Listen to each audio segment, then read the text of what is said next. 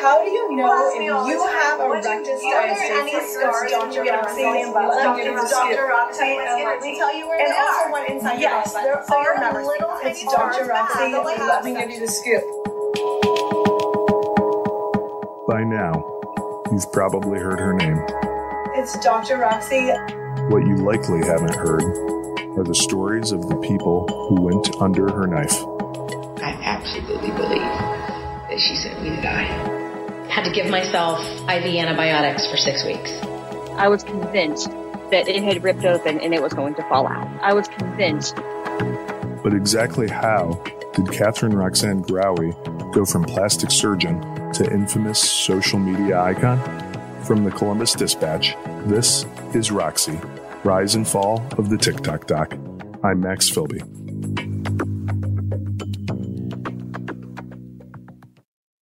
Have you ever seen a TV show about something in medicine? At the very least, you've probably seen shows as you flipped through channels or scrolled through the pages of a TV streaming app. There are shows with doctors and nurses racing to save lives in emergency rooms. There are ones about patients being treated for rare medical conditions, and there have long been shows about people undergoing plastic surgery. Clearly, TV has turned healthcare into a form of entertainment, and thanks to social media, it's already moving from the screens in our living rooms to the one in your pocket. Some of it is it's so ubiquitous now, and everybody, unless you say, I'm just not going to look at social media, period, you are going to see these things, and they are more common than ever. And so people kind of get used to it, in a weird way. And so it doesn't shock them very much anymore. That's Dr. Mark Morocco, a clinical professor of emergency medicine at UCLA. Morocco has consulted on several TV series over the years, including the hit drama ER and some medical reality shows. If what Dr. Morocco says holds true, it makes sense, then, that someone scrolling through social media, on Instagram or TikTok, might not find it odd to stumble upon a video from the operating room. But what if it's actually not all that normal? Or at least, what if filming a procedure, something that, on the surface, seems innocuous, can actually pose a danger to patients, even to those patients who signed off on it in the first place? For Dr. Katharine Roxanne Grawe, social media became more than just a way for her to show prospective patients what was going on in the operating room. It became her soapbox. She used social media to give advice, educate patients on different types of plastic surgery, to rally her followers, and encourage them not to be ashamed of wanting to have a little work done. I think it's so important to use medical grade skincare because the technology actually gets in your skin and the amount of product is correct to actually make changes to your skin. I also get a dermaplane and a hydrofacial every single month. I think that's basic maintenance. But one part of the doctor's social media strategy caught the attention of physicians and regulators for the wrong reason. Grawe was live streaming some of her patients' procedures on TikTok. Her penchant for filming surgeries led to injuries for some of her patients, according to the State Medical Board of Ohio. The medical board suspended her license in November 2022. Then, the state permanently stripped her of her ability to practice medicine in Ohio in July 2023.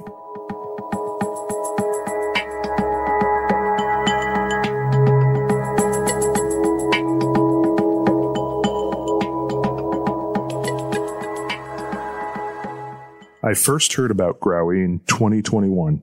An anonymous source who used to work for the state medical board reached out to me. As a health reporter at the time, I was knee-deep in covering the COVID-19 pandemic.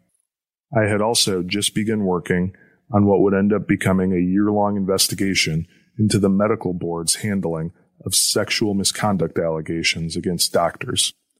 I had my hands full at the time, but I called up the source anyway to see what I could find out.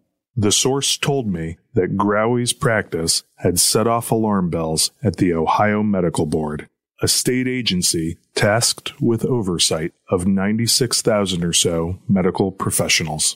But the state medical board doesn't publicly disclose investigations, and it does not announce it's looking into a doctor until it begins taking formal action.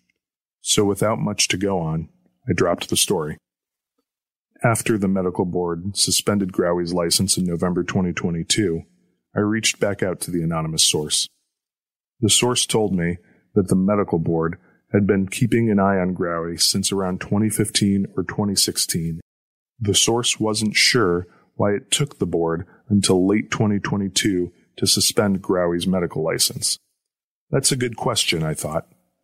So I asked the medical board and was told that per state law, the board is prohibited from revealing any complaints it received on a doctor. From what's been made public, we know that the medical board warned Grawe twice before it suspended her medical license. The first time was in October 2018, when she was warned for her use of social media and concerns about patient privacy. The second time was in September 2021, when she was again warned for her use of social media, but also for what the board called, quote, avoidable complications that required surgical revision, end quote. In other words, the medical board had been concerned about Grawe's use of social media since at least 2018, if not before. And the board was aware of complications stemming from Grawe's practice more than a year before it suspended her medical license.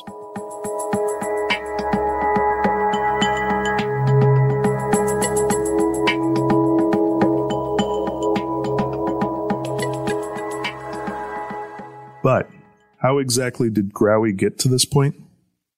How does someone who pursues a career in medicine, a calling many consider to be a noble job choice, wind up going down this path?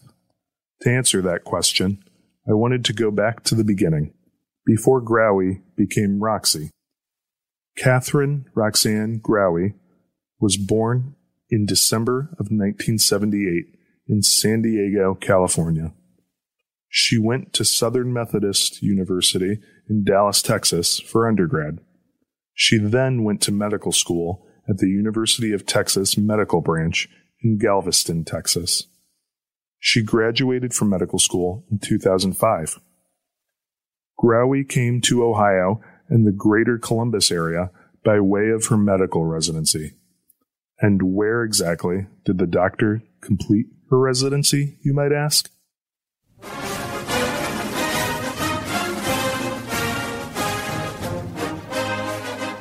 You guessed it, at the Ohio State University. I requested a copy of Grawe's personnel file from Ohio State, but was told there were no records available. No one from the university was available to comment either. When looking for a local plastic surgeon to voice their expertise on this podcast, I did, however, stumble upon someone who knew Grawe from back then. Susan Vasco, a plastic surgeon in private practice, did some work at Ohio Health's Riverside Methodist Hospital in Columbus, where Ohio State residents would also train. Years ago, one of her residents was Grawe, but I didn't know that before I spoke with Susan by phone. I'm curious if, just in general, how much you've heard about Dr. Roxy and what you know about her and kind of just your personal or professional take on the whole situation. I know her well. She was one of my former residents. And, it's just a sad situation because she was a very talented surgeon, a good person, a talented surgeon. Basically, I'm sure it's a lonely situation, definitely. When the news broke about Grawe, Vasco said she was stunned. Vasco had known Grawe's style of practice was a much different style than her own. Vasco said that she herself wouldn't do many of the things that Grawe did on social media. Still, she was surprised that someone who she described as a promising young resident would suffer such a downfall. Given that she was a resident of yours, I assume probably surprised you that this happened. Yes, our residents receive excellent training at Ohio State. They're very well prepared to be out in the world practicing safely. After her residency, Grawe appears to have worked with or for Mount Carmel Health System. Her LinkedIn profile lists her position there as the Medical Director of Breast Services. A spokesperson for the health system said Grawe's privileges to practice at Mount Carmel St. Anne's Hospital were rescinded when her license was suspended last year.